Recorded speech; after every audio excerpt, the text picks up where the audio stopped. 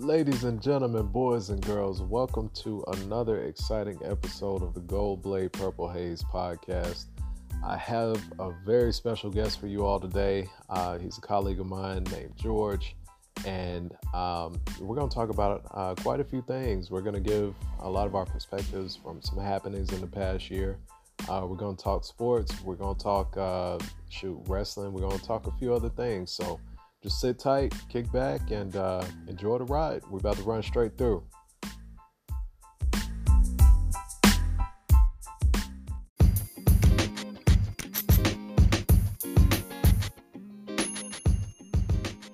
Hello? Senor George. Hello, sir. What's happening? Man, not much. So we live, we recording. I want to first thank you for taking the time to jump in on my podcast today, man, and to share a little bit of your time and your expertise. No problem. So how's everything going for you today? I just got off work maybe like an hour ago, but I'm doing good so far. I'm doing good. Good stuff, man.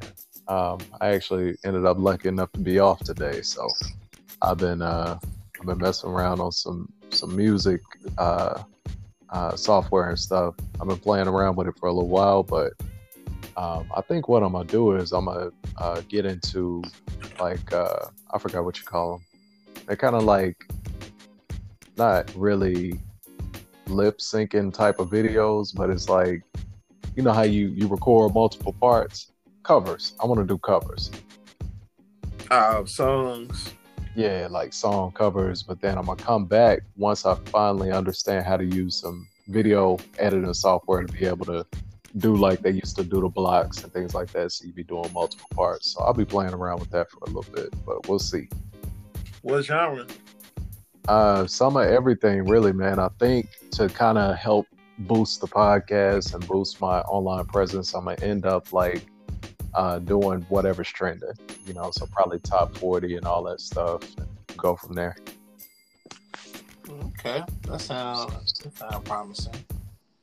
Yeah, hopefully it don't turn out too terrible, but you know how you gotta make garbage behind the scenes so you can try to put out something decent. Mm-hmm. Like New England been doing all season. Oh, so you tried it. Your damn Phoenix Suns ain't won nothing since I was a teenager. Man, get off my Suns, bro. Matter of fact, I had to just go look up the lineup. That's how bad it is, man. I'm like, I don't know nobody over there. I know Chris Paul just came through, though. Nah, they got other than Chris Paul and Devin Booker, they got a bunch of young players. But they should at least make playoffs this year. If Man, not, we should.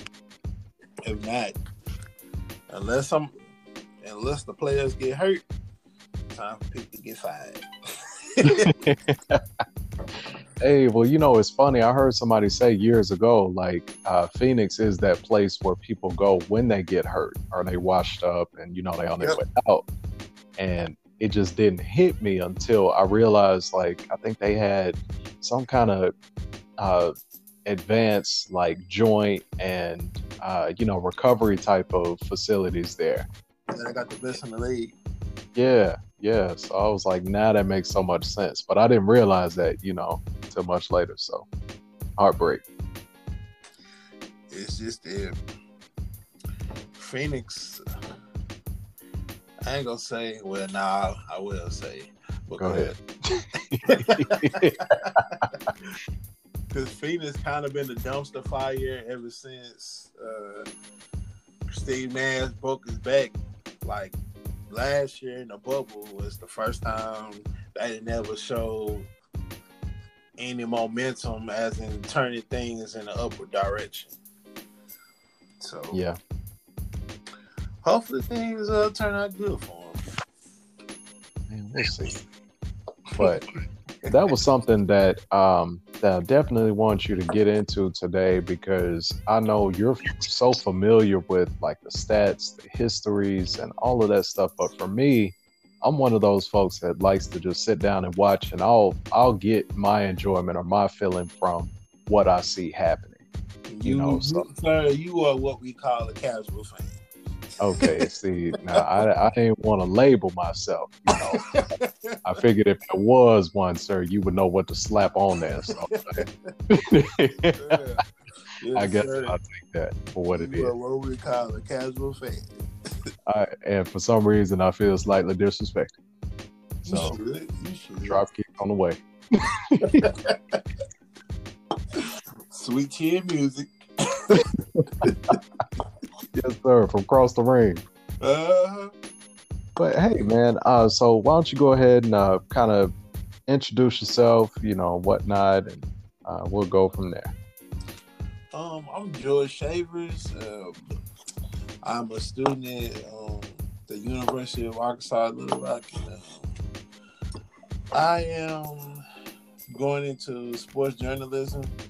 So I kind of got into that lane as in I really got the idea from one of my friends because that was something he was doing. And for me, like growing up, I kind of always was good at English and good at writing, and I love sports. So it just kind of seemed like a no-brainer to combine the two. Nice. So that's where I'm at really right now. I'm glad the semester is over because I'm totally turning my brain off. At least for a couple weeks because I might try my hand in doing a podcast thing or at least practicing on it. And when I'm not at Sam's Club, I'm currently in a program with ESPN Plus and Mueller, and that's kind of like one of my paid what's the word called? Paid internships or internship. Yeah. Cool. And I got to do that again next Saturday. I don't know who we playing, but I got to be there at 1:00 next Saturday for the basketball game. Oh man. So you'll end up doing more than just basketball though, right? Yeah, like basketball just started. Because I didn't did it next Saturday. It'd be like my 5th time, I think, or 4th time doing it. And before last Sunday, we was doing volleyball games. Nice, very nice. And that was interesting because I didn't know a whole lot about volleyball. And, if I'm gonna be trying to go into the profession I'm going in, it's kind of good to be well rounded. Mm-hmm. But yeah, we kind of suck, but Hey, y'all must got an easy coach over there, man. Taking their time. I coach. She older white lady. She like she get on your ass. Man, I remember. I think it was like middle school PE, and that was the first time I ever played volleyball or saw it and all that stuff too. As far as in person, you see it on TV every now and then. 90s and early 2000s, it was plenty of beach type of stuff ESPN was covering, and so there was that. But to get in there and play it, I realized I was like, this is actually pretty cool because a lot of people like turn-based, games and stuff like that. But volleyball is pretty impromptu. You got to be pretty quick on your feet. Mm-hmm. And hand-eye coordination, all of it. Your reflexes got to be together because I've seen a couple games that I was filming where balls is going off people's faces, and I was like, yep. I know that hurt. Hey, because these ain't just no light taps. These grown men and women and folks that's got they got anger outside of that doggone court in school.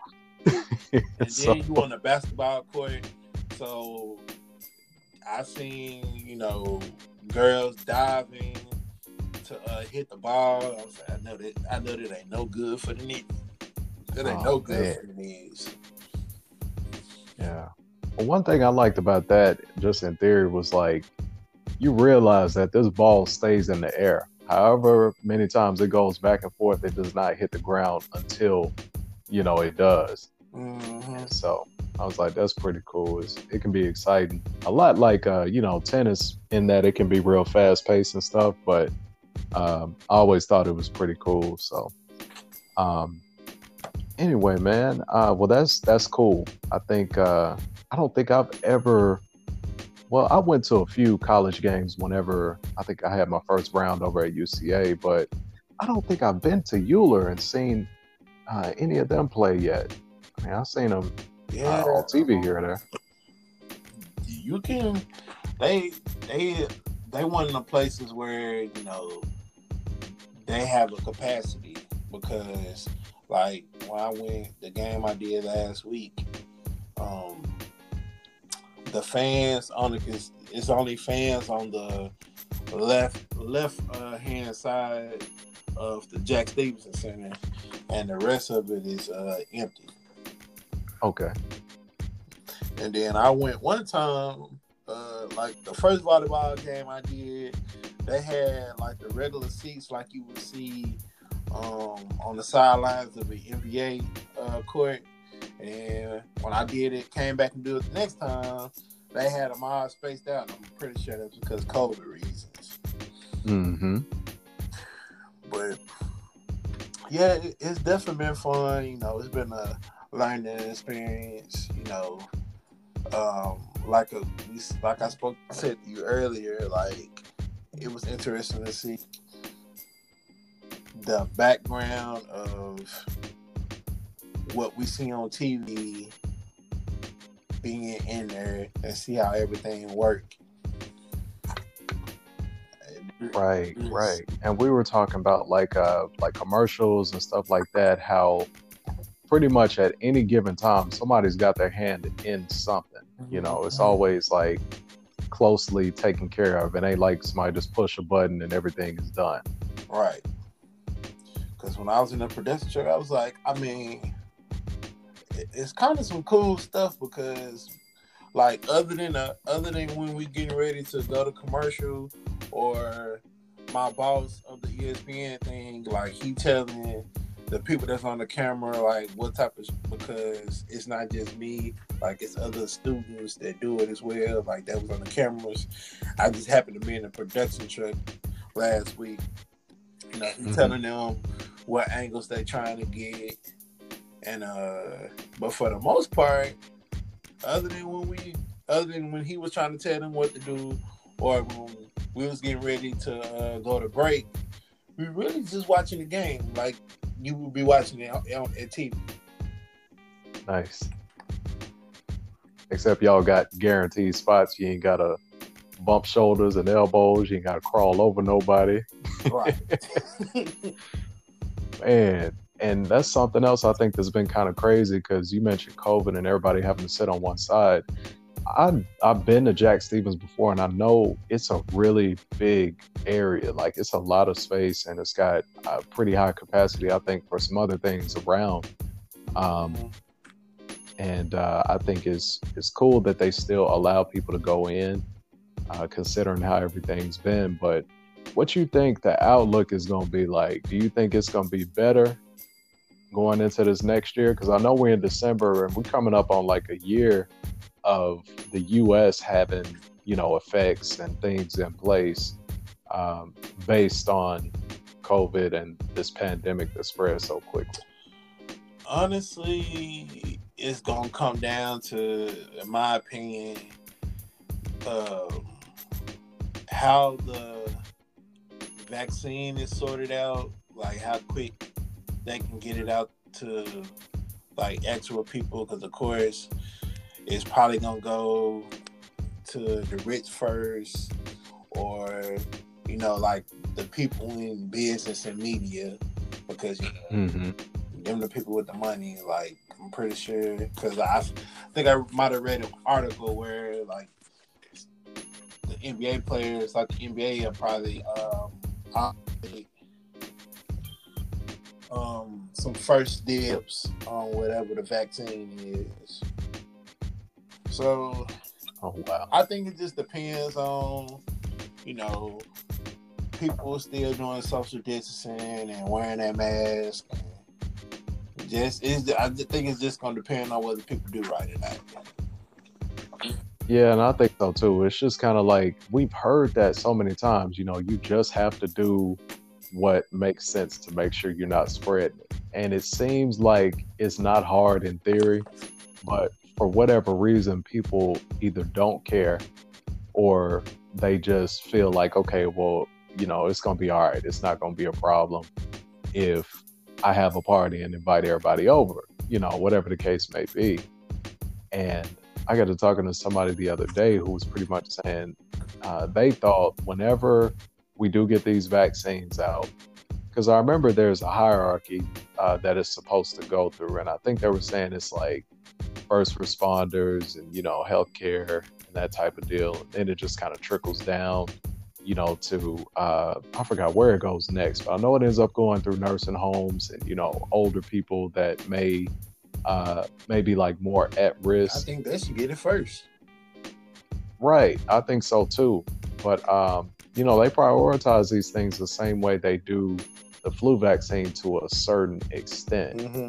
But my concern is like, piggybacking on what I was going to get to, is that whenever people do get this vaccine, I'm not sure that they're going to, take the time to let the vaccine work and be effective before they start just saying, all right, well, I got it. I'm going to pull my mask off. I'm going to go out here and I'm going to be all right, whatever. Because there were a lot of people that were asymptomatic. And then beyond that, apparently you could still get COVID multiple times. Mm-hmm. And so I was like, this whole thing is crazy, but I can't say what's going to happen, man. I'm just trying to hang on. Yeah. Just trying to keep my mask on, stay out the way. Because I hate wearing it. I hate wearing a damn mask, but it is what it is. Yeah, man. So, but we'll see. Before we get any further, I did want to ask you a question. So this is a bit of a philosophical question. Okay. It is very general, so you can take it how you want to. Which is more important to you, the journey or the destination?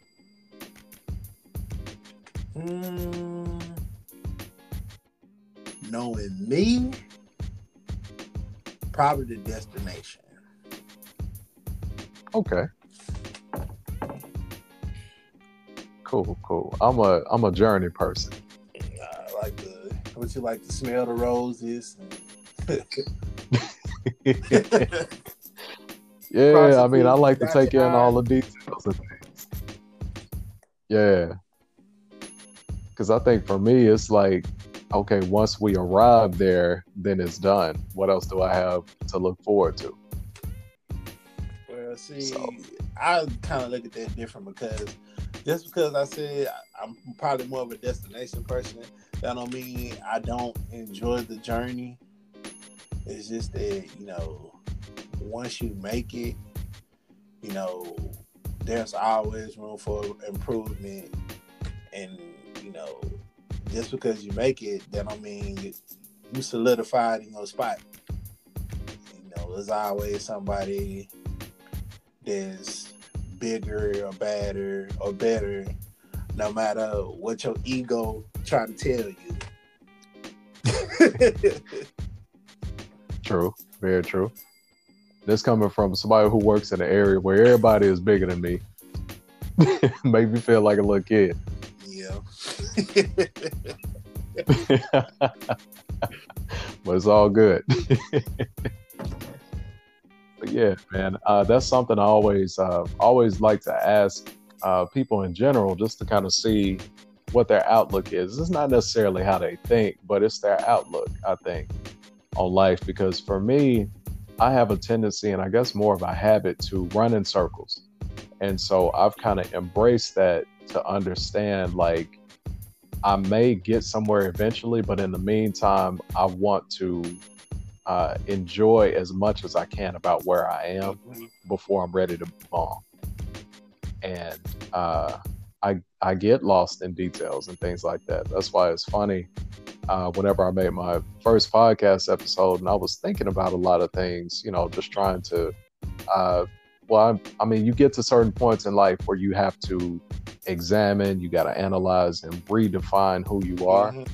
And at that time, I was doing a lot of introspection, and I realized even in talking and in my thoughts, I end up bouncing around, back and forth like a squirrel on and off trees and things, or a dog chasing a ball. It's like attention span is like short, but when I'm on it, I'm on it. Yeah, I feel you. Cause like for me, it's like I would say because of where I'm at right now, like my answer would be the destination, because I kind of just started the journey. So I'm hungry to get to the destination. I got you. Because like I just got out of the general studies part, and I'm actually in my field, and I'm making advances to learn all the nuances of what I'm trying to do. So I would say maybe in a couple years, my answer probably would be the journey. Nice. You never know. And I think the biggest thing for that is just making sure that you're comfortable wherever you are so you can make the most out of whatever it's going to be. Right. I mean, that's already, a blessing within itself that you made it through those general studies. Mm-hmm.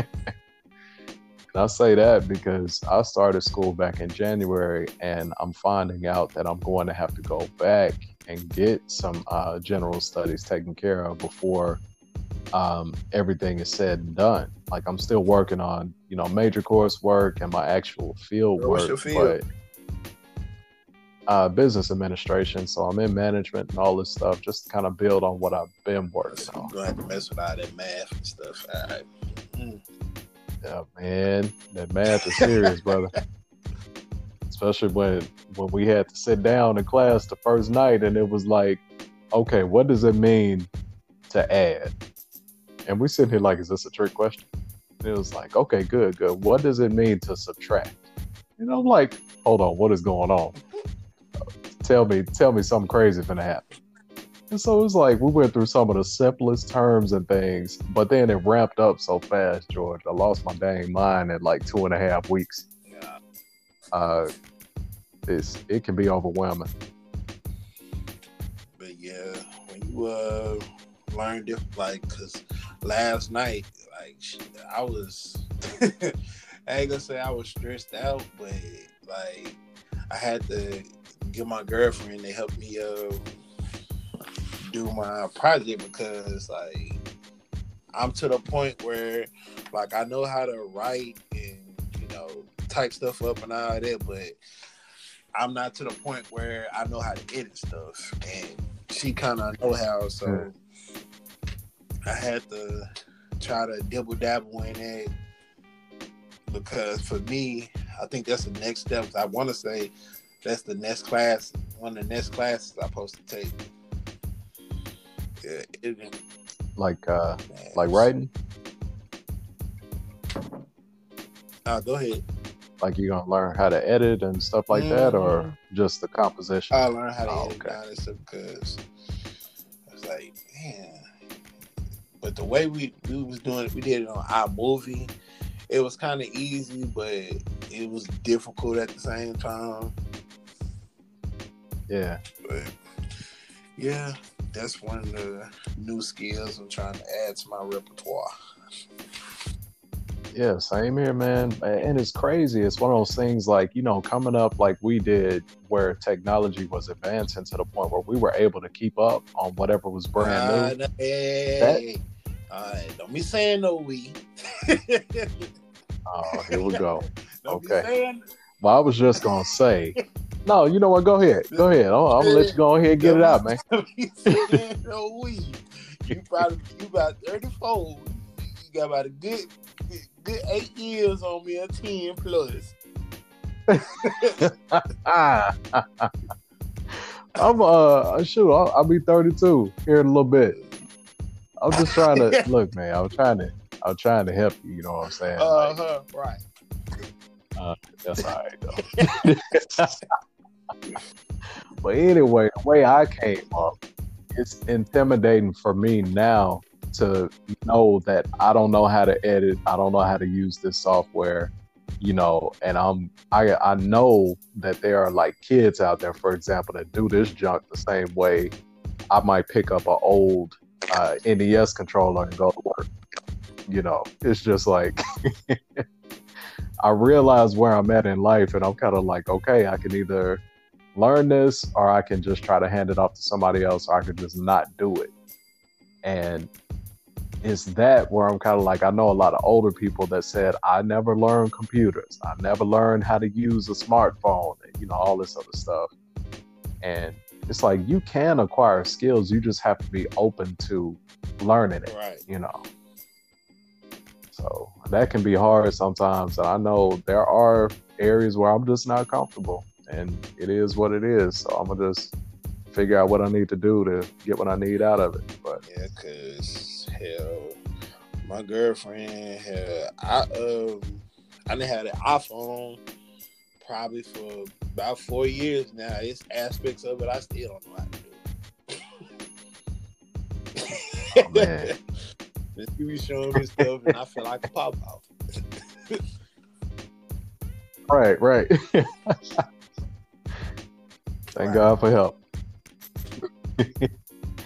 Yeah, man, my girl keeps me on top of some of the newer technology whenever it comes to like Apple and iOS based stuff, because I've had PC, I think, more often than Android, more often than iOS, even though I've had an iPhone and, you know, a MacBook and an actual Mac years and years ago.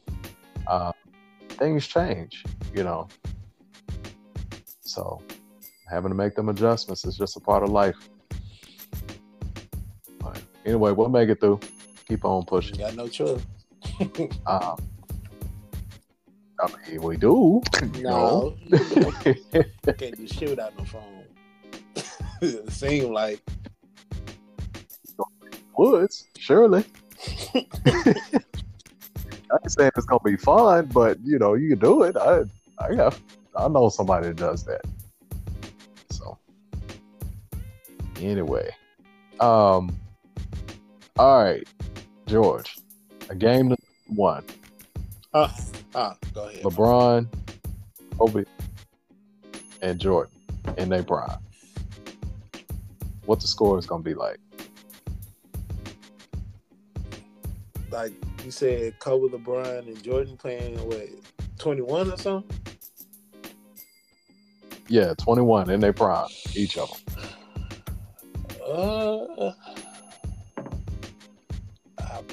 I probably would say it'd probably be LeBron and Michael Jordan, because playing 21, like LeBron outweigh both of them by like 40 or 50 pounds. So if he get the rebound, you can just back them. He can just back them down on the post and just put it over their head. Well, not put it over their head, because he only like, I think, 3 inches taller than both of them. Cali. But I probably would say I can't go against MJ. I probably would say MJ will probably win. I say LeBron will probably have like 18. I think Kobe will probably have 20. And I say MJ have 21. I think MJ will win. Okay. So it'll be a close one. But Jordan and Kobe would team up to try to tire out LeBron, and you know, if he get them on the block, it's gonna be bad news. Yeah, I can see that. if he actually has 40 pounds on him, is he really that much bigger? Kobe, I think the biggest, and this was Michael Jordan when he came back after his daddy got killed and smoked cigars and all that type of stuff. He was like 220. Yeah, the vengeance. And I think that's probably the biggest Kobe ever got was like 220 to 210. LeBron like well, he didn't lost weight because in Miami he probably was closer to 300. Not 300, but he was like 270, 260. Now he probably like when he was in Miami. Now he probably like 240 or 250. Dang. I didn't know that, man. I mean, I just assumed these guys were closer to, 230 or even some of the biggest ones, maybe 250. Because, like, that's a lot of running, bro. And these guys he about the same size as Karl Malone. And Karl Malone was a power forward. Golly. No taking. I've seen just a few NBA players like in person. I feel like LA came and played here one time at Alltel Arena. And I can't remember who they were playing. It might have been Portland, but it was a real random game. And I was like, oh, well, it's cool, to see people live, but I wasn't that close to them. And I actually got to meet Carmelo Anthony. And it was more of a height shock thing to me because I thought I was fairly tall, in my circles and stuff. Not like, basketball player tall, like I'm 6'4", 6'5", but dude literally had to lean down to put his elbow on my head to take a picture. And I was like, I feel like a little kid, bro. Like, for real. Like, so, me, I'm 6'3" or 6'4". I'm the height of a point guard in the NBA. Or a two guard. Mm-hmm. Yeah. And then you got other things to take into account, like, reach, wingspan as is, all that other stuff. And those are advantages each player can have regardless of, what position they play. KD, he listed at 6'11", but he looks 7 foot. Right. When I stood next to somebody that was 6'11", yeah, that's crazy. Like they tall. Okay.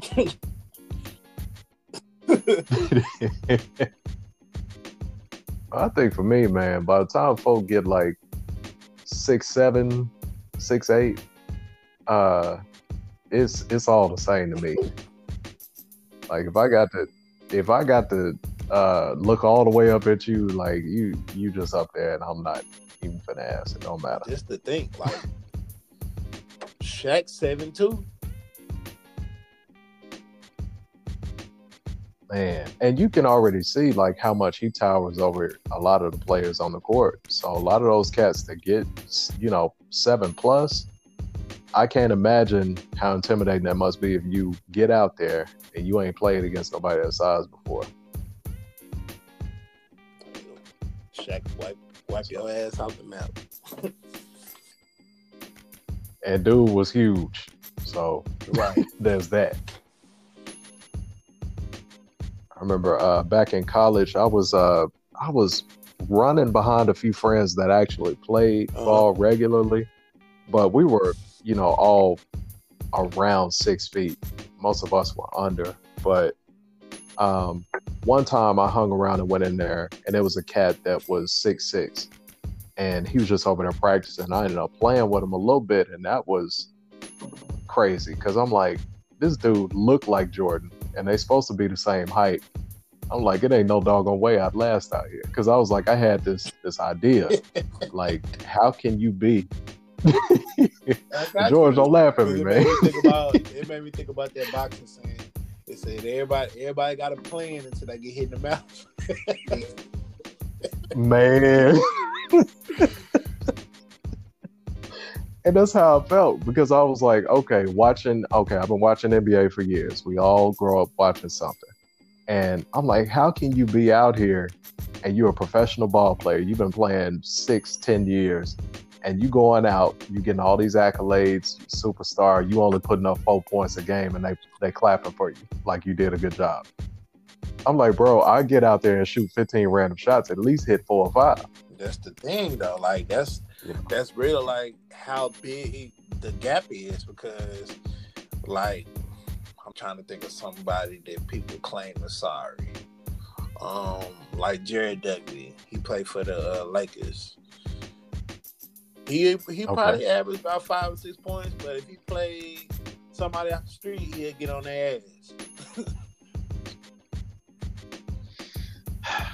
And that's the part I think I can't understand it. Even though like I said, I played around people that are that height, I still look at it like they're not professionals. They don't literally spend, 10 hours a day at the gym making sure that their shot is right, the technique is right, they're continuing to build so they can do more than just shoot. I'm like, I think my expectation versus reality just doesn't line up.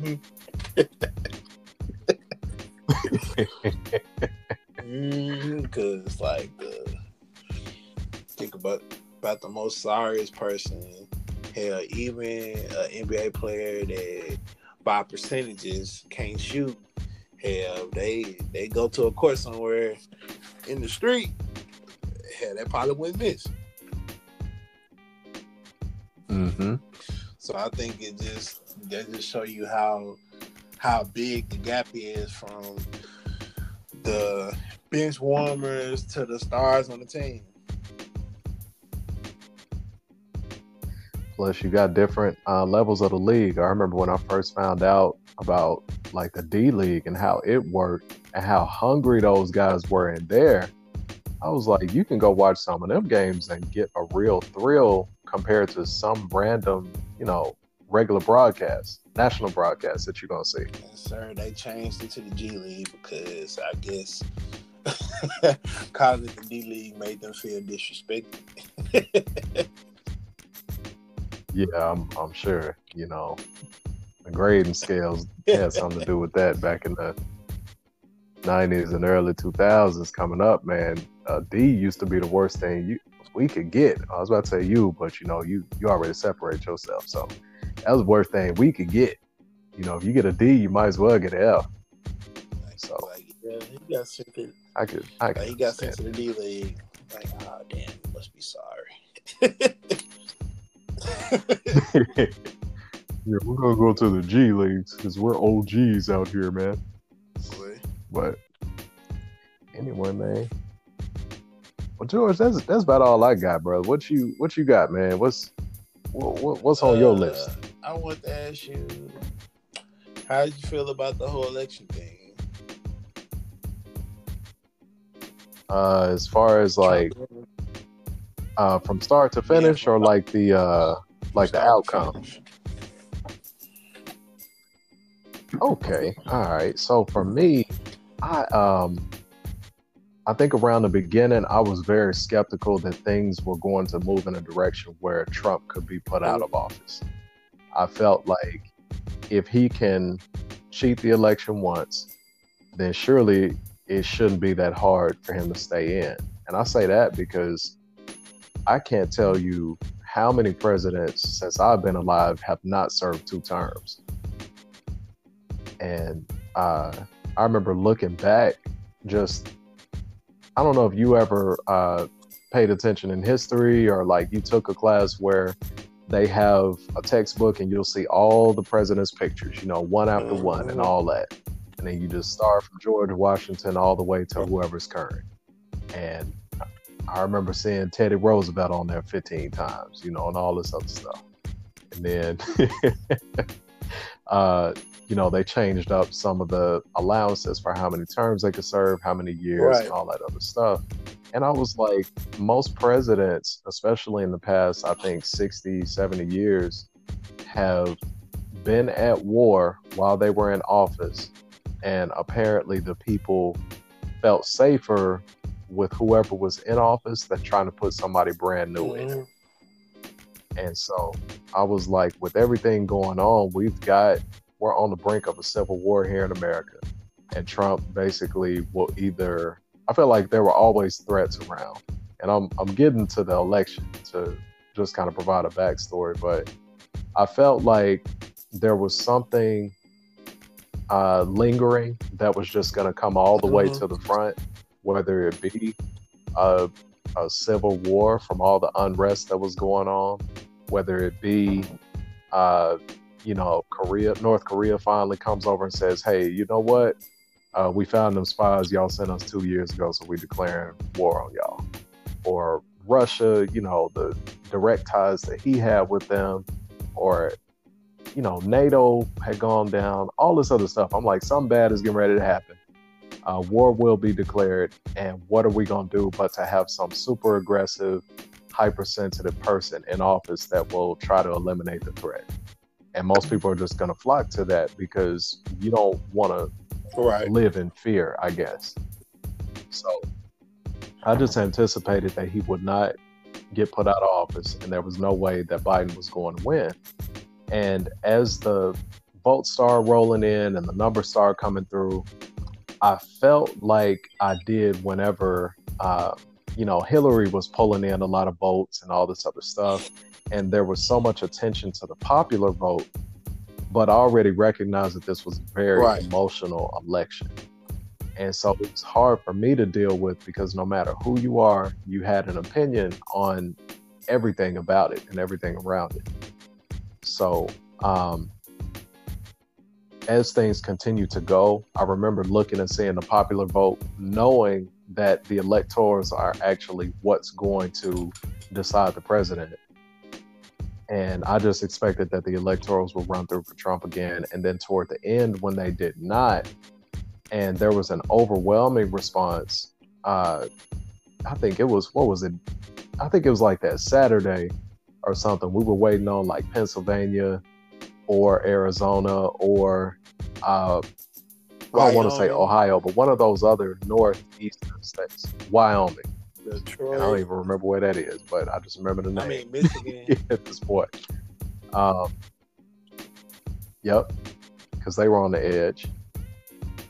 And so whenever one of those big ones finally came through, I was like, oh, shoot, this is about to happen. Like, let's go, Let's go. Let's get this nigga up out of here. Yes, sir. Come on. Like, my whole mood changed because I was like, I found out that I had, let's just say, colleagues that were Trump supporters and Trump voters and all this and that. But, we worked together, and there's already a feeling like, well, if you support him, then you obviously don't support my rights as a black man, as an American citizen, all this other stuff. And so, like, I still got to look at you, but at the same time,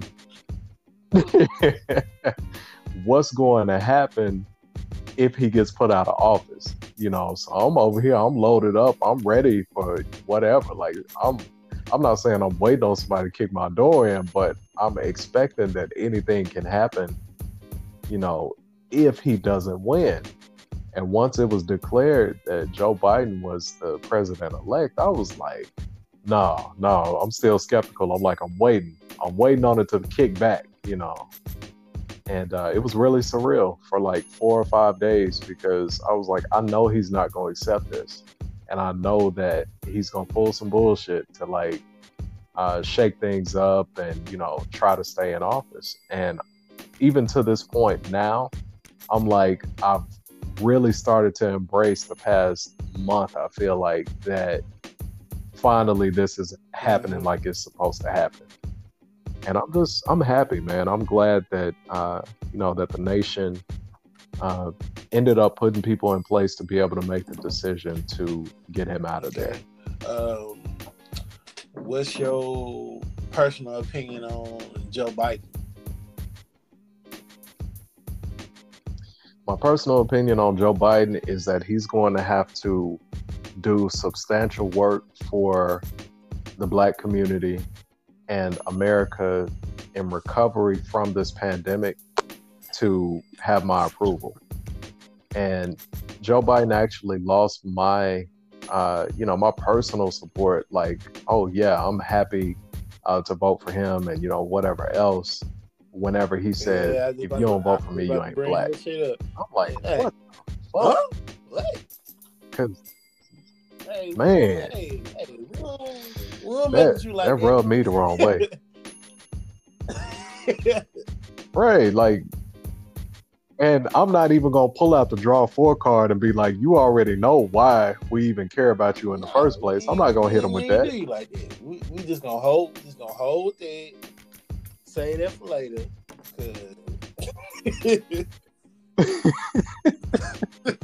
Like we all know, but for you to do, you gonna pull that out. So I don't know what kind of Hennessy Hillary with the XO hot you sauce been in sipping on. hot sauce in her bag. Like, get your ass back. You got some hot sauce in your bag. Man, that junk was surreal. So yeah, I honestly I don't know how capable he will be. I would have loved to have seen Bernie Sanders in a place of influence whenever it comes to more than what he is now, because a lot of the ideas and the support, the oration that he delivers, I like. When you think about what a president should look like or what the leader of a country should act like, that's not Trump. He orange, so it's bro. easy to fall into a position where you're like, he you belong in the He a chocolate big ass factory. Oompa Pretty much. So, it's easy to just say anybody other than him will be good, but at the same time, when you think about who is actually going to do something and not just play politics like a good politician, you got to really look at, does it matter who looks like they're in place, or does it matter who's behind the scenes actually making the decisions? Donald Trump might be orange and look like an Oompa Loompa, but Joe Biden look like a week old banana.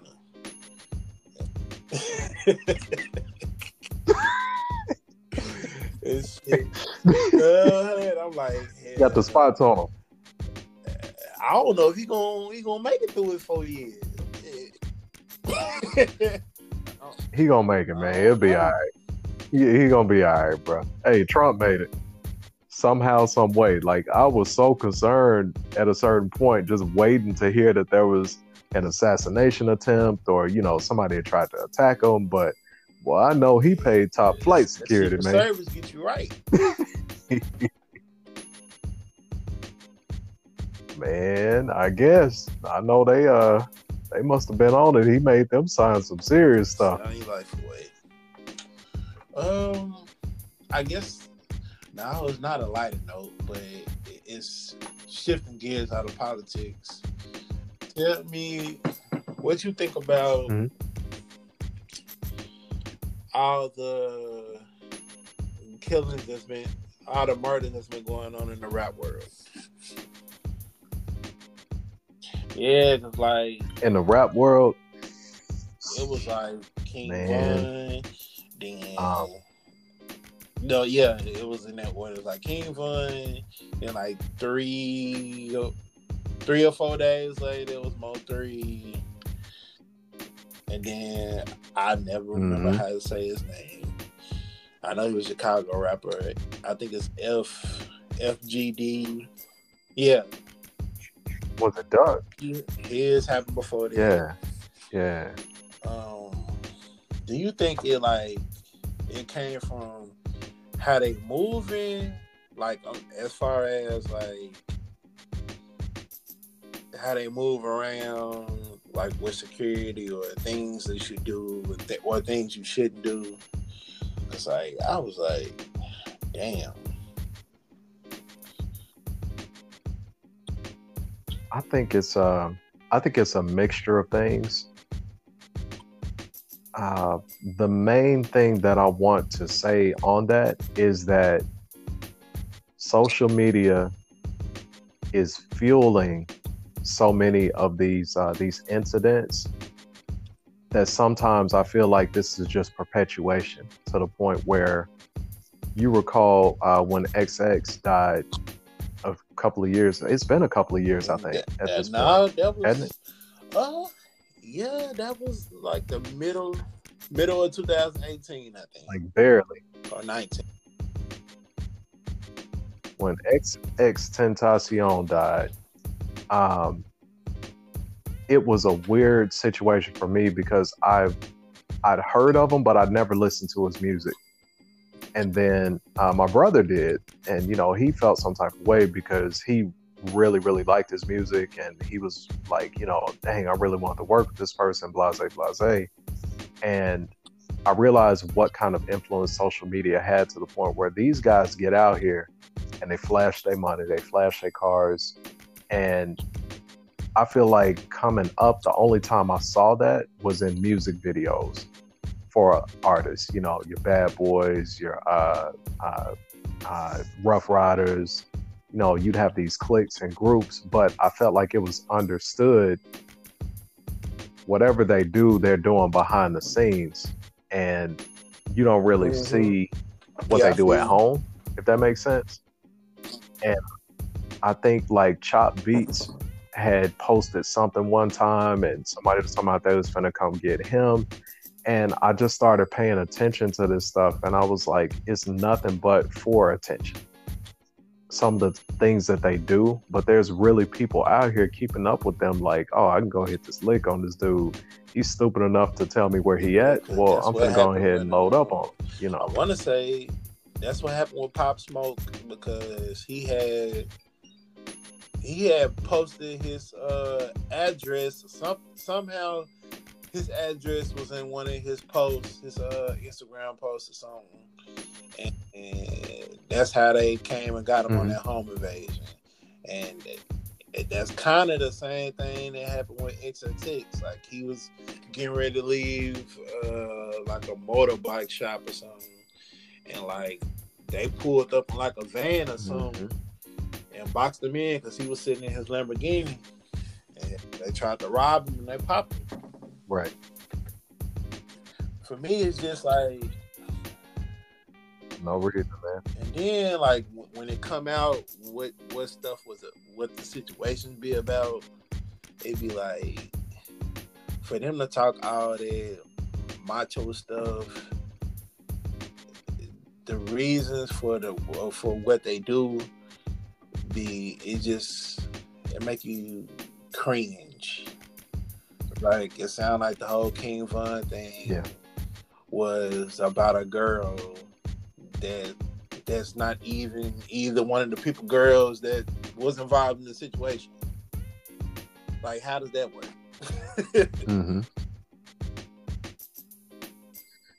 And they get to, like I said, I feel like the social media has so much to do with it because they try to embody all the hype.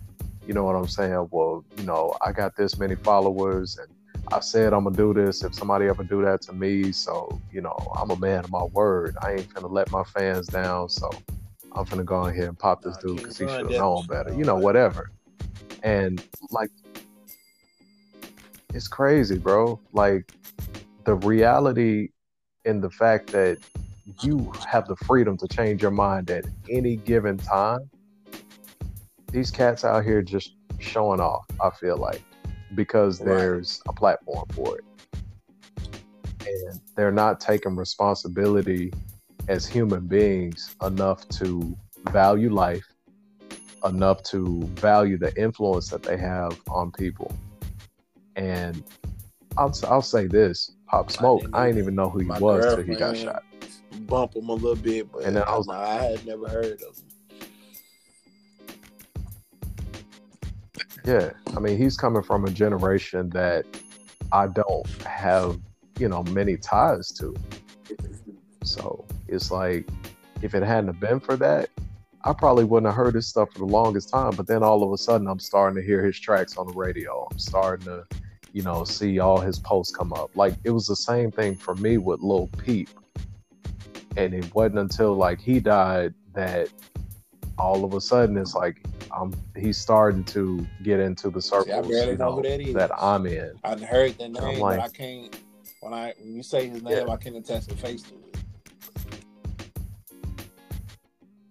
And that's exactly how it happened with so many of these cats. Like, I may or may not hear a song by them, or like they be featured, because I'll end up listening to a lot of radio at a certain point. Because I used to believe if it's not good enough to get on the radio, then it ain't a good song or whatever. Until I bought somebody's album, and then I was like, oh, it's always treasures, here and there. But anyway, like I said, I think it's ridiculous. All the killings for no reason. That these guys out here, I think sometimes they try to get involved in some of the street stuff that they have not done. They didn't come up like that, because if they did, you understand it's cold on the streets where stuff is going to happen behind the scenes and you're not going to hear all the details, because that's not everybody's business, and the way things got handled, for one. And then beyond that, you got guys out here that are saying they doing it and they really not at all. So you get on the other hand where it's the ones saying they doing it and they really doing it, and then you get to a point where, like, I've watched a couple videos on a topic like this, and one person said you basically hustling backwards, and for me, that's the best way to put it. Because right.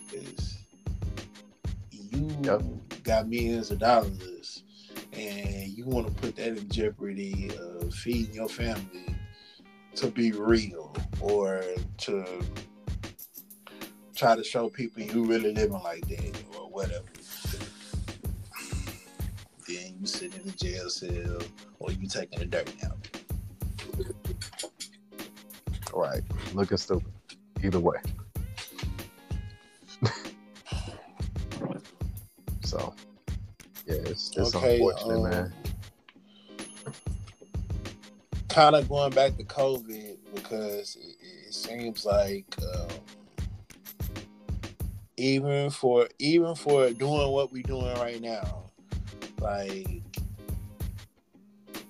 for the entertainment industry, it seems like either things are going out of business, or because you won't be in a situation where you could go to the movies or anything like that.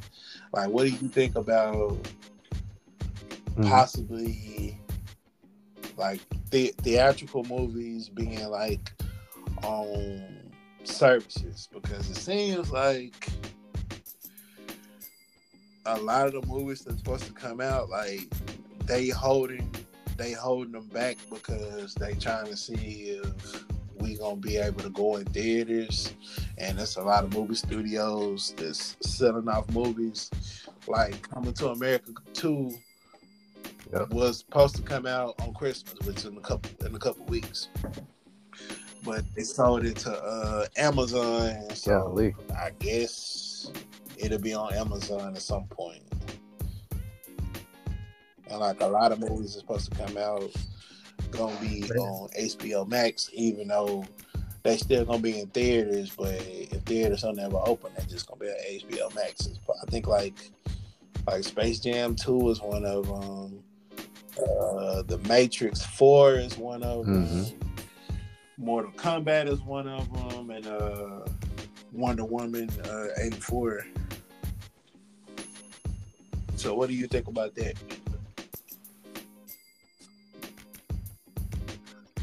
I'm gonna first just say that I finally got a streaming device. I just got a Fire Stick like last week, and I finally was able to kind of see how that worked. I mean, I was streaming through Netflix before, and I think used Amazon Prime to watch some movies and things, but the interface is very straightforward and simple. But I realized how important it was whenever I went to the movies to see all the previews, because it would get me excited to see something, or just know I don't want to see something, because I feel like I'm out of the loop now. So it's like I feel like I'd have to go hunt down a movie or a film that I want to see, because I see advertisements, but the ones that I see, I don't care about trying to watch them, because I'm like, okay, I could sit home and watch anything else. That whole theater experience is out the window right now. Unless I really just crank it up and try to, use a surround sound or something.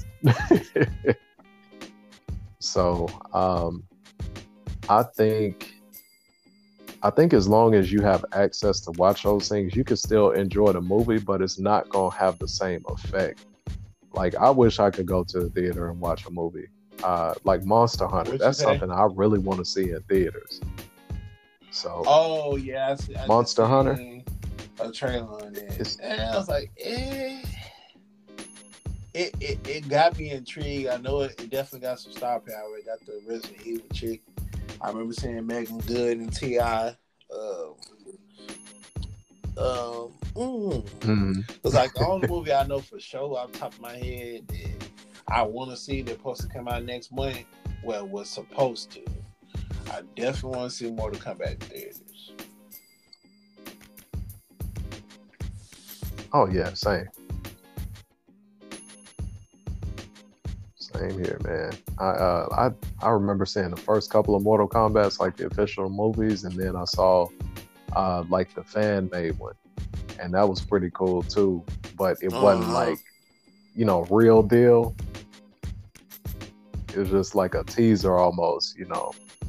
They obviously didn't have the kind of money that these production studios do, and bringing characters back is important and stuff like that. But I've always enjoyed movies that they derived from games that I played. I mean, yeah, I'm gonna be a little critical for them, but I really go to enjoy them and see what kind of spin they put on, what I Yeah, I enjoy so feel you. much I about feel whatever the you. game was. I'm just. What do you think about like as far as us moving forward? Like once we got out of the pandemic, like we had all the racial unrest and all that type of stuff. How do you think that situation is gonna go moving forward?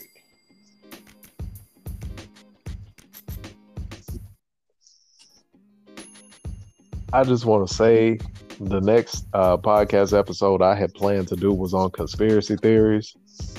And I finally verbalized one that coronavirus came because there was so much civil unrest, and the only way to stop it was to release something to keep people at home. Like, as crazy as it sounds, I was like, bro, we were on the edge of so much junk hitting the fan because we had so many killings unnecessarily like ramping up in the past few years, and then to have something blatantly happen like George Floyd, and I'm just start with George Floyd, and then have the leader of our country pretty much say he don't care and everything was fine, and then go up there and congratulate the people that are in place. I was like, bro, this is a slap to our faces. And we're alive and we're here and we're living, we're trying to, enjoy life, and you don't care about our basic human rights.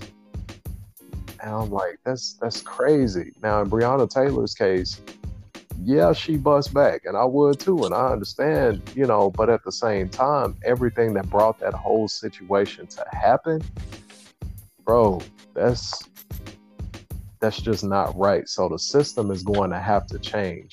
Will it change? I doubt it, because it's been fine so far.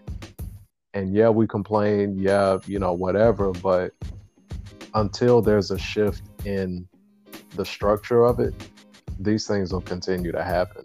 And we're just going to have to deal with them on a case-by-case basis. I feel like those back-to-back killings this past year really opened up conversation for some people. Like I remember, I'm gonna just say our GM, for example. He came to me, and he came to a lot of people around, and he was, trying to have the dialogue, trying to open the conversation to say, hey, I understand that this was a terrible situation, and I believe it was not right. If there's anything that I can do, to help make things easier for you around here, See, let me know or whatever. See, man, It's just when all this type of stuff started happening, I was like, really, everybody just trying to get ahead of the curve. That's how because I couldn't make out of it whether people was being genuine or not, because it seemed like in the aftermath of that situation, I feel some people was genuine, but really everybody was trying to save face and jump on the bandwagon. And most of them were. You could tell by the emails and communications that went out, especially when they started avalanching through. You getting the emails from companies that don't do nothing but send you sales papers talking about, we care about we care about minorities and we're gonna do this and we're gonna do that.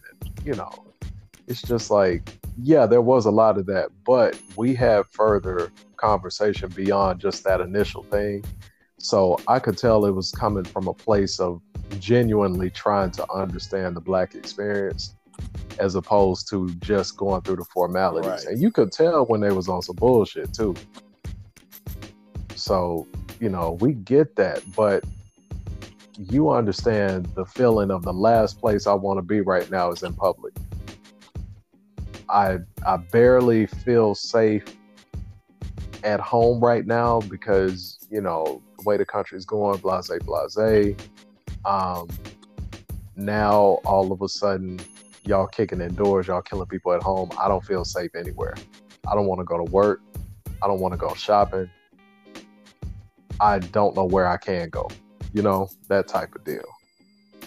Just based on what was happening. So I'm like, man, I can't see what it's going to take to change it. I'm like, we can put the right people in place. Yeah, we can, do the right things and whatever. But however somebody feels whenever they put on that black and blue and they come out here and do stuff that ain't got nothing to do with the person that's in front of them,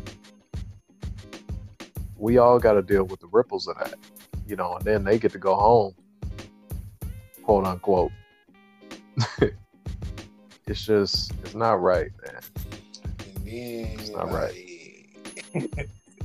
You wrong if you shoot some motherfuckers up. But then you wrong if you go shoot some motherfuckers up. You say what, bro? Right.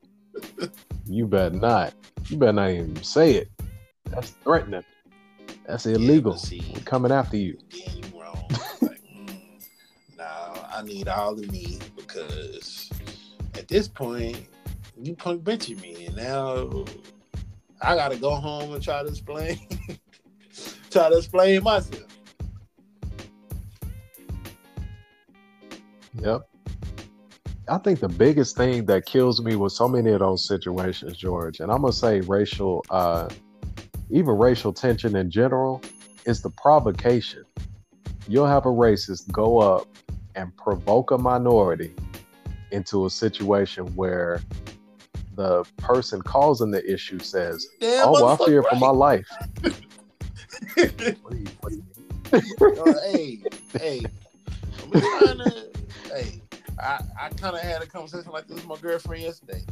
Because, don't be coming over here poking the bear, and then when I slice your ass up, now you wanna act man, like you ain't supposed to get your ass told. Right. And see, it's hard for me to get into stuff like that with mine because she a social worker, and she's like all for people getting the help they need, and all that. She's very confident in everything, which I appreciate.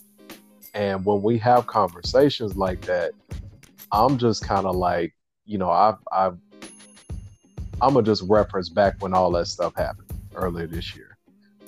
Whenever I got over the sadness, there was this rage, that just kind of filled my steps for a few days.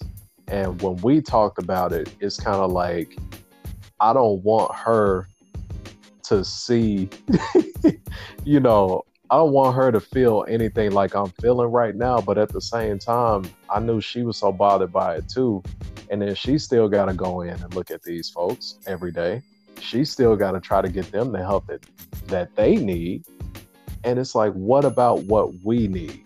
And so I think depending on where we are, like she was in a tough situation where, obviously it's understood that we don't get the help we need. There were plenty of people that had legit mental illnesses, black people that got killed this past year on tape. Did nobody do nothing but sit there and record and ooh and ah.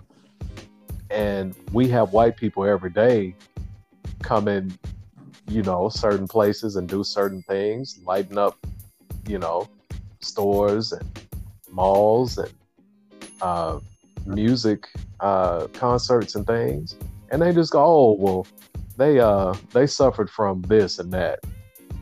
Okay, but they still finna go back home and go grocery shopping and drive go-karts and down the freeway, They want to turn them down, and you gotta be a crackhead or...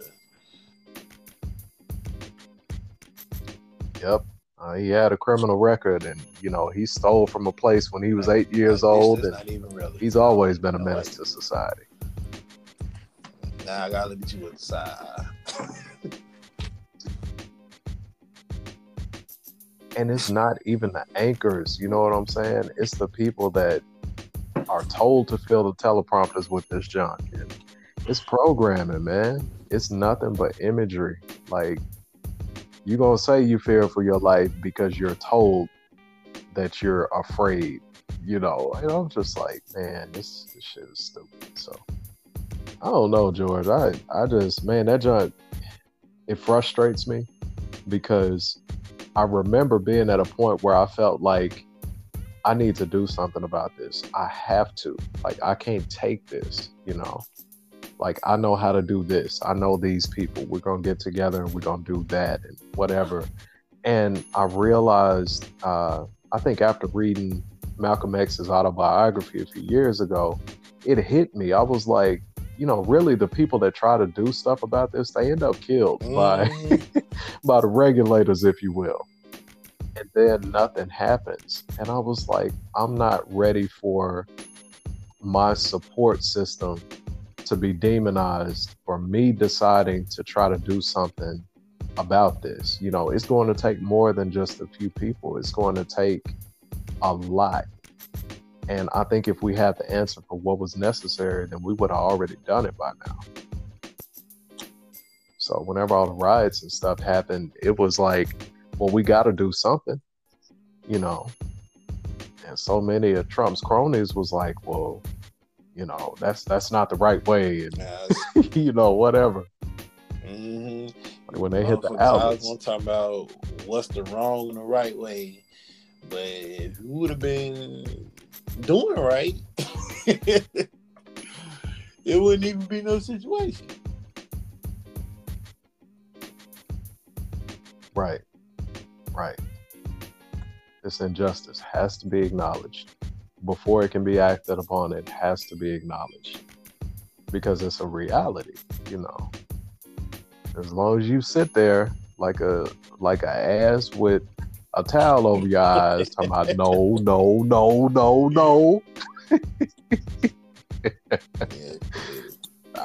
Hee haw, bro. When the shit happened, actually, for the most part, I skipped all that sad shit. I just was mad. I'm like, see, niggas need to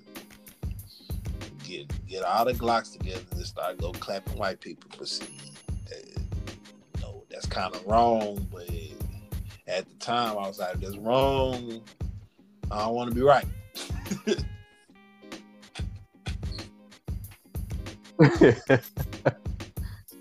So eye for an eye was a position you were taking on.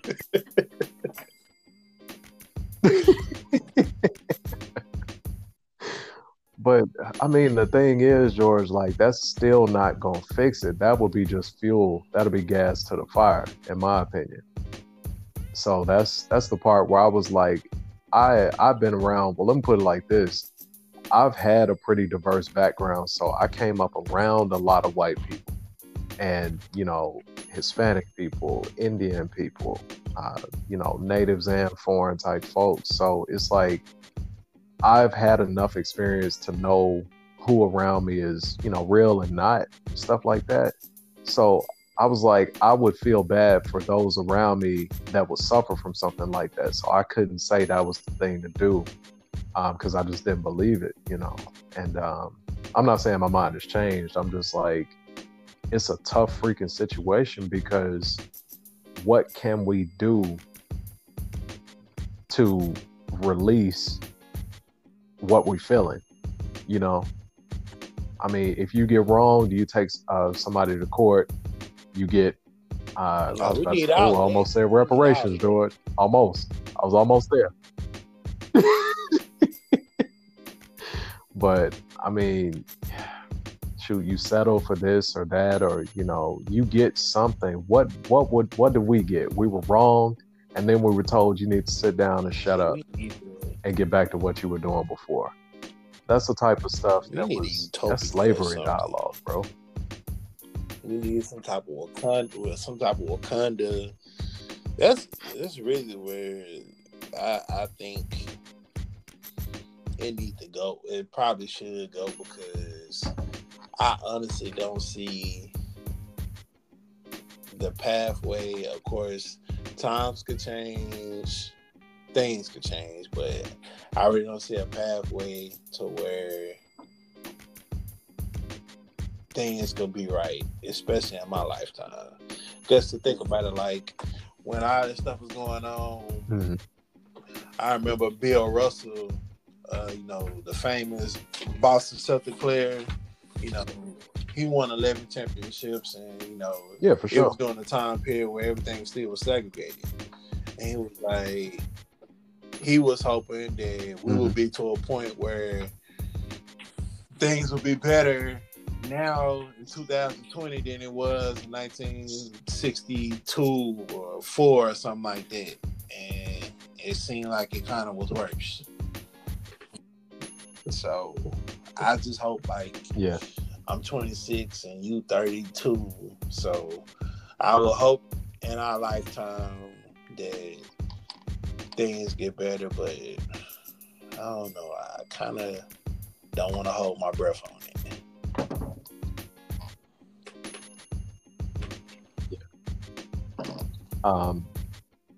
I heard somebody say something to the effect of the civil rights movement really wasn't that long ago. It was less than a lifetime ago. And I don't mean like 20 years. I mean like, we know people in their 60s and 70s. So all that stuff that happened, it's not like it happened 200-300 years ago. So that's the scary part, to know that it's still around, racism that is, and that it's not done much but evolve through about a generation and a half, because those are the folks that are still maintaining control. Those are still the people that are benefiting from the enslavement of our people. And they're not planning to do anything to change it. The only thing that will change those people's minds, I think, that are in power, will be the direct threat of extermination. And of course they'll retaliate, but that would probably be caused by, the turning of their you will hope offspring, so, their descendants. I'm pretty sure that's what they was thinking in the 60s. And I think what make it worse is, what make it worse to me, that from now than what it was in the 60s.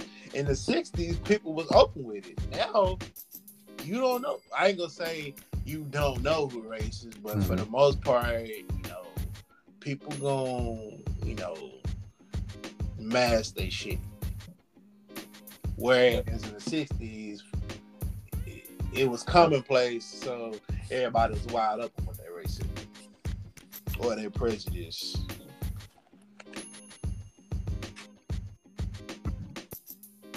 And I think it was more widespread back then, because being from the South, down here in the South, we face plenty of racism, even every day. But the only major difference is it's more upfront here, apparently. And I know it's a little cliche for us to say that racism is upfront and in your face here in the South, but it really is. Like, if you spend any time in this area, you know that there are places that you just don't go. And it's not like a challenging thing. It's like what I look like.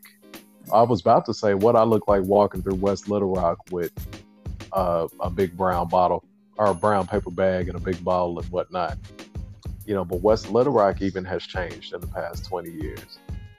So, gentrification has its effects and things like that. But I just, hold on. I need to backtrack. I'm not finna be walking nowhere with no 40 and a brown paper sack, just for the record. But Colt 45s with the backwoods. Colt 45. I hope things get better.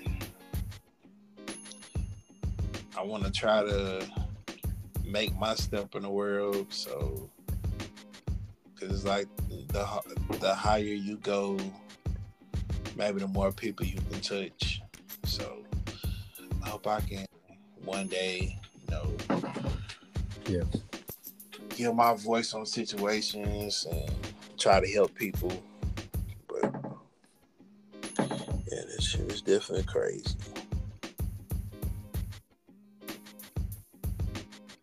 Yeah, and that's my hope too. We're on the same page as far as that's concerned, because I know for myself, and I'm sure you probably share a bit of the same sentiment, is that some of the pain and ridiculous stuff that we've had to go through, I would want other people to go through that if they could just hear about it, Like the way wisdom is passed down is the simple fact that here's my story. I went through this. This is what happened. You don't have to go through that because this can happen to you. And I've heard a lot of stories through the years. There are a lot of people that have been through a lot that have shared with me. So to that degree, there were certain things I felt like I didn't have to go through, even if I chose to do it anyway, So I think that is the best step that we can give, to say there will be racism. There will be times that you as a young Black child will feel excluded. You're going to be facing situations where you're pit against other Black people, but it's going to be up to you to make the decision of what to do in that situation. It's my hope this and my hope that, but realistically, you got to live your life. So I want you to have as much information as possible to make the best decision, but help the culture, help yourself,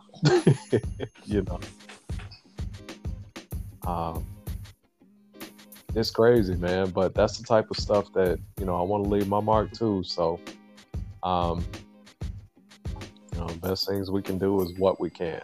So, I'm with you. But trying to see if I got anything else.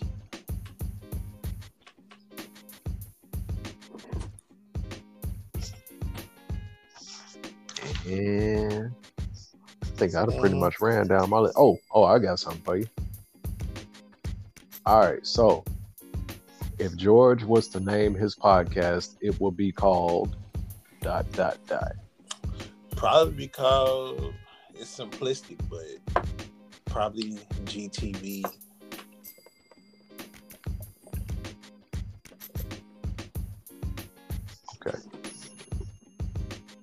Okay. I think it's catchy. And it's not like you got to type in 40 characters, which is how many I feel like are in mine. I hadn't counted. Ain't sure it's like purple and gold or something like that. Gold Blade, Purple Haze. Let's see. 1, 2, 3, 4, 5. Whoop. Can't forget the space. 6, 7, 8, 9, 10, 11, 12, 13.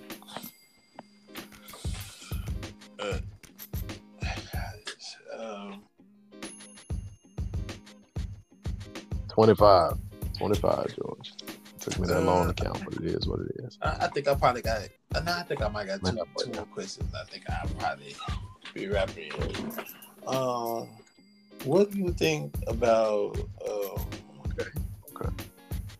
Because we had the whole Breonna Taylor situation. What do you think about the role Black women like going forward? How do you think that role would change? You got the whole Me Too movement, and you got the whole women empowerment over like every genre going now.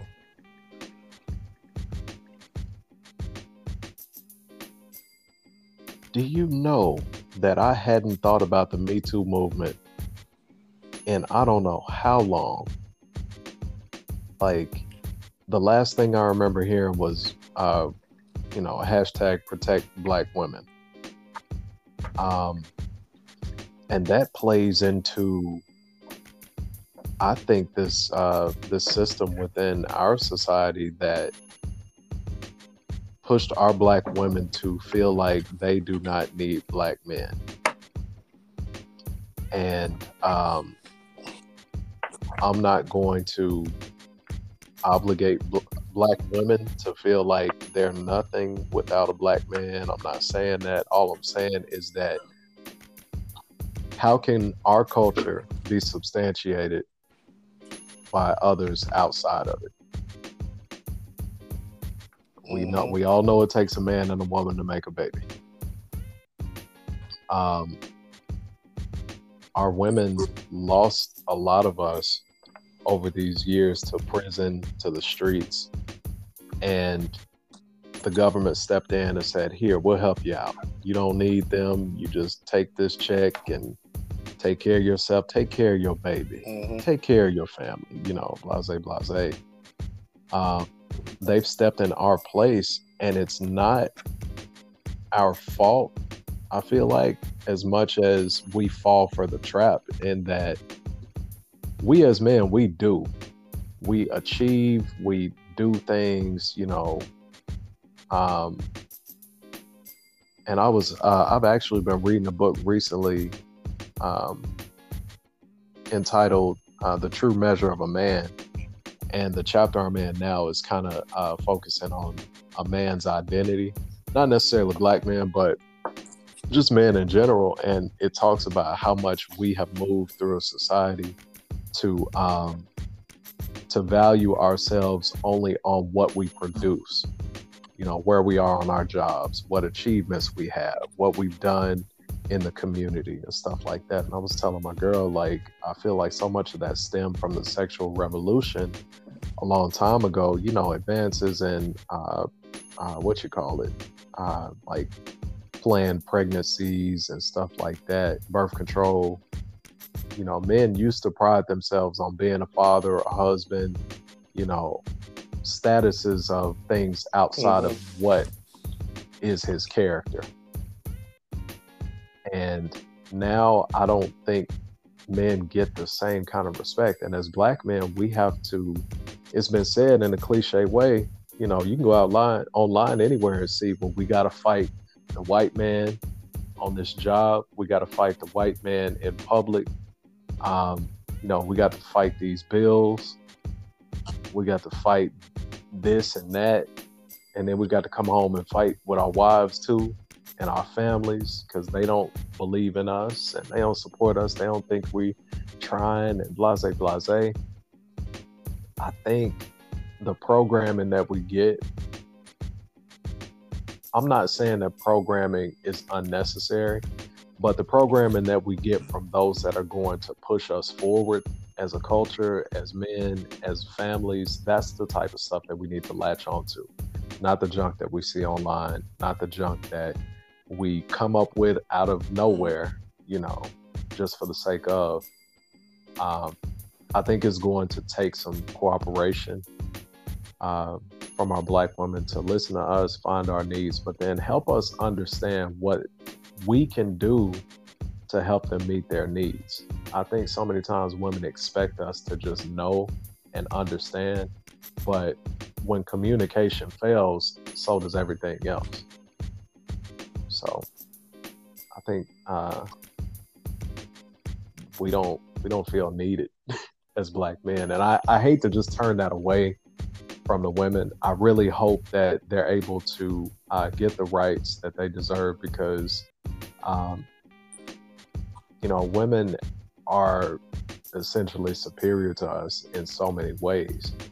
And I'm not trying to invalidate my my sex as a man. I'm just saying that like women can do so many of the things that we can, but at the same time, there has to be a respect for who we are, what we bring to the table, and our needs as well. So I think what happens is it becomes just a finger pointing contest and complete invalidation, and that's not right for trying to cooperate Okay. or get somewhere. I mean, for that right there, yeah, the identity thing can be a problem from time to time. It's definitely a problem for me. Because like sometimes I be like, do I? Because there's certain characteristics about me that I like and I don't like, which is normally with everybody else.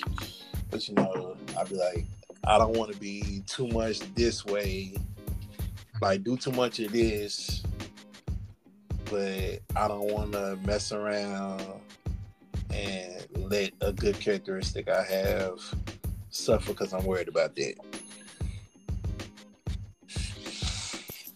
But Right. what do you think as far as Black men not wanting to date Black women? Do you think that goes into like the stereotypes or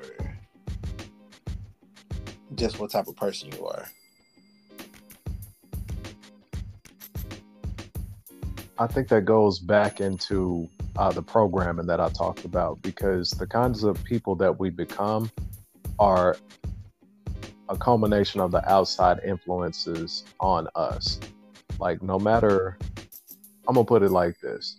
I learned in chemistry, of course, that you'll have products and you'll have reactants. So the products go through a reaction, and whatever comes out are called the reactants.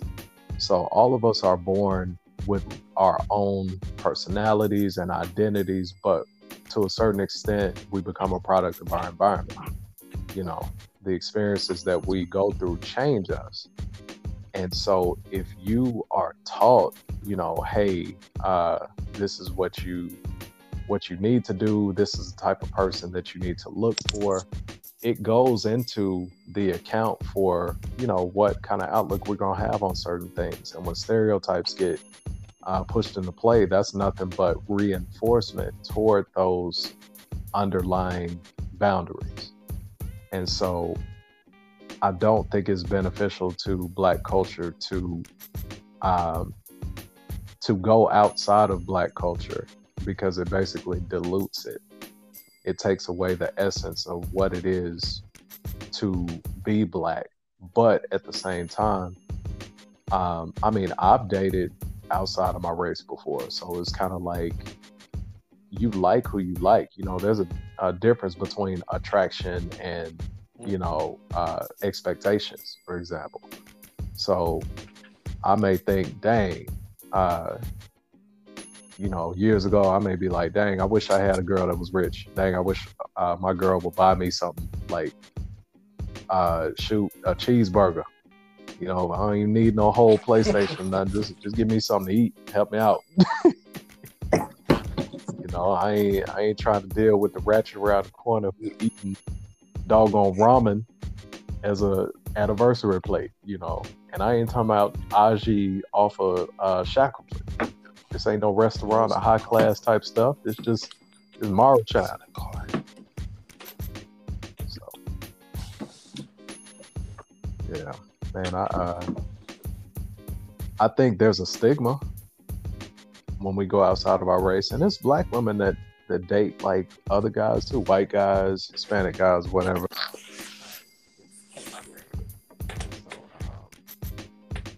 think.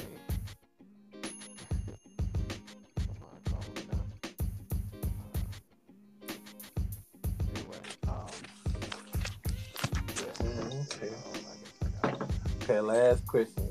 Give me your. Well, that's kind of two questions. Give me your top 5 NBA players and give me your top 5 wrestlers.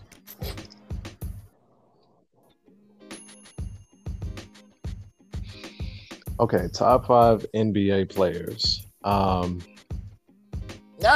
Oh that's the only shoot, way to do it. I don't want to order them, George. I don't want to do it. It's the I only don't way. want to do it. Oh man, dang. Okay. Ah, shoot. Okay, number 5.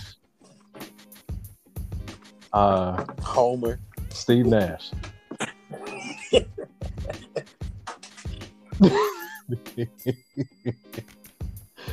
Number 4. Okay. Kevin Durant. Number 3.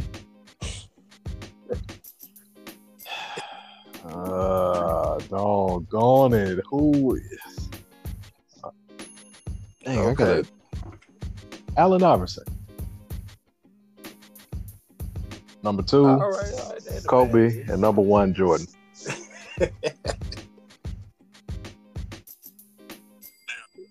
Okay, I didn't put LeBron on there. I'm not gonna say why. I have a track record of hating on LeBron, but I hadn't given LeBron enough of a chance. I'm gonna just say that. So there's that. Okay, and my top 5 wrestlers of all time. Oh my gosh, I'm just gonna start off with number 1. I know. Better not be Hulk Hogan. Okay. Stone Cold Steve Austin. Number 2 is probably The Rock. The Rock had like the best dialogue ever. Let me see. Number 3, Oh, okay. Kofi Kingston. That's different. Yeah. Number 4, Okay, I really Sting. because like for me, I was pro WWF and anti WCW, so I kind of really never watched WCW. I probably watched WCW on enough times to count on my hand. Mm-hmm. Yeah, that's throwback. And I guess the last one, dang, it's a close one. Randy Orton. Not a bad list at all. Would you want to hear mine or? Okay, top 5. Yeah. What's your list? Okay, number 5, I'm gonna go AI. Number 4, I'm gonna go Jordan because like I grew up when I was born, he wasn't playing basketball no more. Number 3 is Carmelo. Number 2 is Tracy McGrady. And number 1 is T-Mac LeBron. for the win. Okay, I understand. Top 5 wrestlers. My 1 and 2 actually flip flops. My favorite is The Rock. Number 2 is Stone Cold, but for me, it's kind of like 49-50. I mean, 51-49. I got you. Well, you said 49-50. I know what you meant, though. I got you. Right. 1% undecided. Is,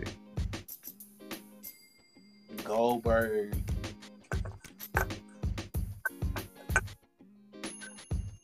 Man, Goldberg was my absolute favorite wrestler for years, man.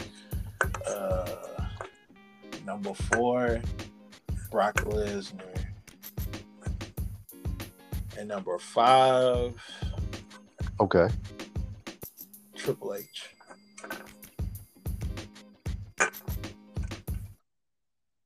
Okay. That's not a bad list. I think as far as the wrestlers are concerned, I saw a lot of those guys' careers kind of like, I saw the ups and downs of them because I was aware of what was going on at the time. I feel like you can be alive, but you don't really know what's going on, like around your first few years. And I watched wrestling most of my life. So, I mean, I remember WCW, WWF, and then the TNAs that spinned off and whenever they merged. I remember the NWO days. I remember before that, so I'm just like, it was always some new exciting thing going on. And I feel like it'll happen every couple of years, but you would keep up, every week. So I get that. And then on the NBA players, I think about who was hot, who was up and coming, you know what I mean? Whenever I was going through my different phases. So like, I'll never forget being in elementary school and I had a crush on Brandy. And so like, it's like we heard about this player because we were getting like these weekly magazines in one of my classes we were in about, who's who, what was going on and all that type of stuff. And so then you hear about this guy that takes Brandy out to the prom. And I was like, oh, okay, cool, whatever. Kobe, he's got a name. That's fine, whatever. And then next thing you know, I started seeing him like midair dunking and all this stuff. I'm like, oh, man. And he's young, so you end up kind of relating to him a bit more than, your Admiral and your, Sean Kemp, a lot of these other players that were older that had played in the previous generations, and they were on their way out. So that's another reason why, like, I remember it hurt so much when he died because I felt like I grew up knowing who he was and, all that other stuff. So it's just kind of what it is. You get attached, man, to these celebrities and people in high places. Whenever The Rock died, whenever Stone Cold died, whenever, like, I'm a big Shaq fan. Like, whenever Shaq died, I mean, he hurt.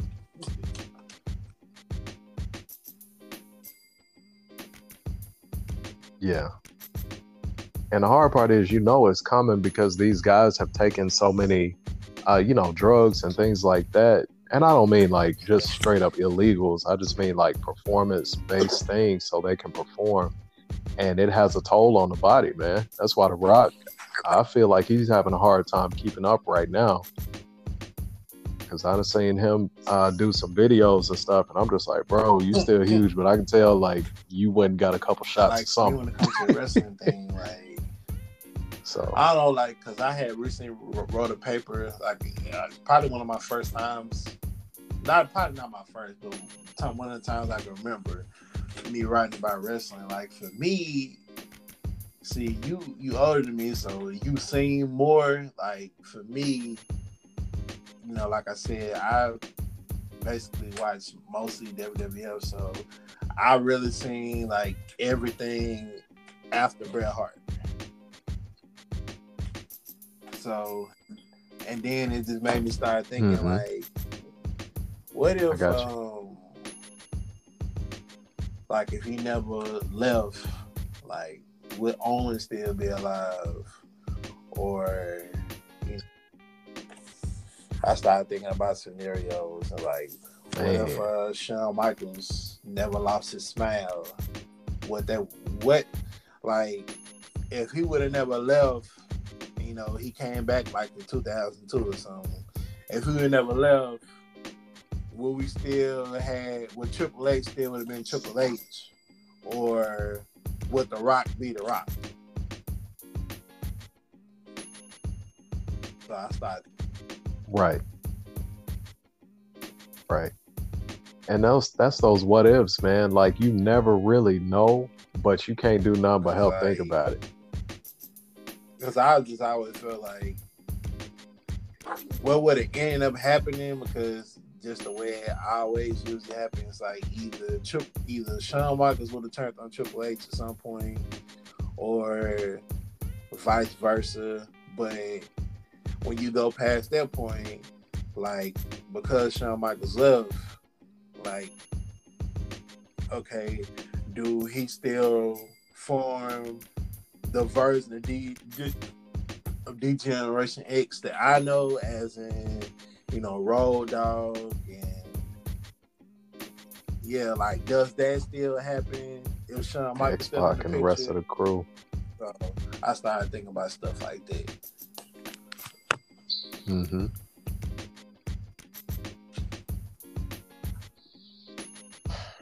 Man. Yeah, I hadn't watched wrestling in years, man. Like regularly. I know who a few of them are here or there. Raw is unwatchable. Raw is unwatchable. SmackDown is it that bad? Almost unwatchable. The only thing WWE got going right now is Roman Reigns. They finally decided to turn him heel, and he doing his thing. That's the only thing I can take out of WWE right now. Yeah. Okay, that's what's up. Roman Reigns. I remember when I first realized who he was, because I'd heard his name being tossed around, and I saw him. I was like, dang, I wanted to give me some tattoos like that, like some tribal types, you know, with a whole sleeve. And The Rock had something similar, I think, at a certain point. But I was like, dang, I thought about doing it, but now I'm kind of like, I know I wouldn't be able to pull it off. I ain't bright enough. Right. I feel like I just had something I need to wipe off my arm. Yeah, he probably, like, it's like, but yeah, they have talent, but it's just the things that they do with them. You just be like why? Yeah, story, like. You mean storyline wise, or just like? See, oh man, I'm about to watch these little clips and see what I want to see out of it, and I'm about to go on, get on up out of here, because y'all on the bull jive. I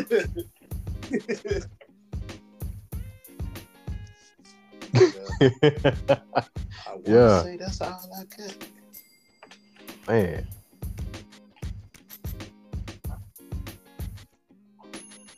Okay. Well, that's cool, man. I think it was a good run. That's all I have. My only caveat, let me try to use a new word. If he start to get desperate, he might use words he don't really understand.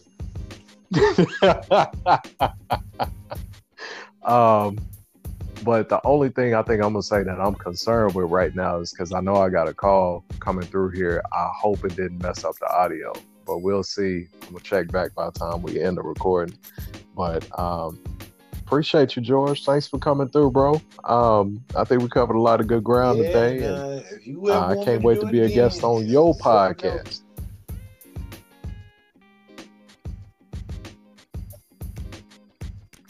Oh yeah, yes, that's for sure. And we cool, so you know, I'm gonna let you go ahead and take the okay. The new badge of Purple Haze affiliated. Yes, sir. So you know what I'm saying. I appreciate you for coming in, and you're definitely welcome back. So next time we're gonna cover some. All right. We're gonna get to it, and I'm all the way out. Kick back like we always do.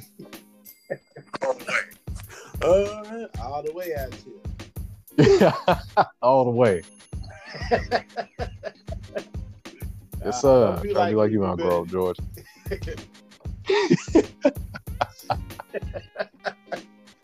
See, spoken like a true one. Yeah, I'm about to all right, bro. Appreciate you. Get towed out. I've been up since 4 o'clock this morning.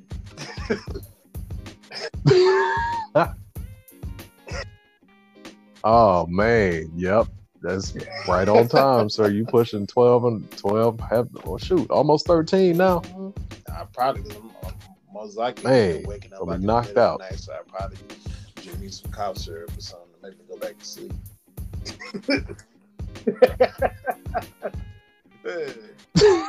All right, Wayne. All right, bro. No one. I plead the fifth. 1, 2, 3, 4, fifth. Okay.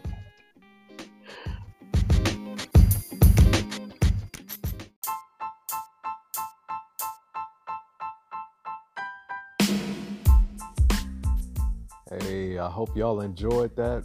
Thanks again for listening to the Gold Blade Purple Haze podcast. I'm not going to hold you up, but y'all are awesome. Keep doing your thing, and we'll be back soon enough with the next go. Peace.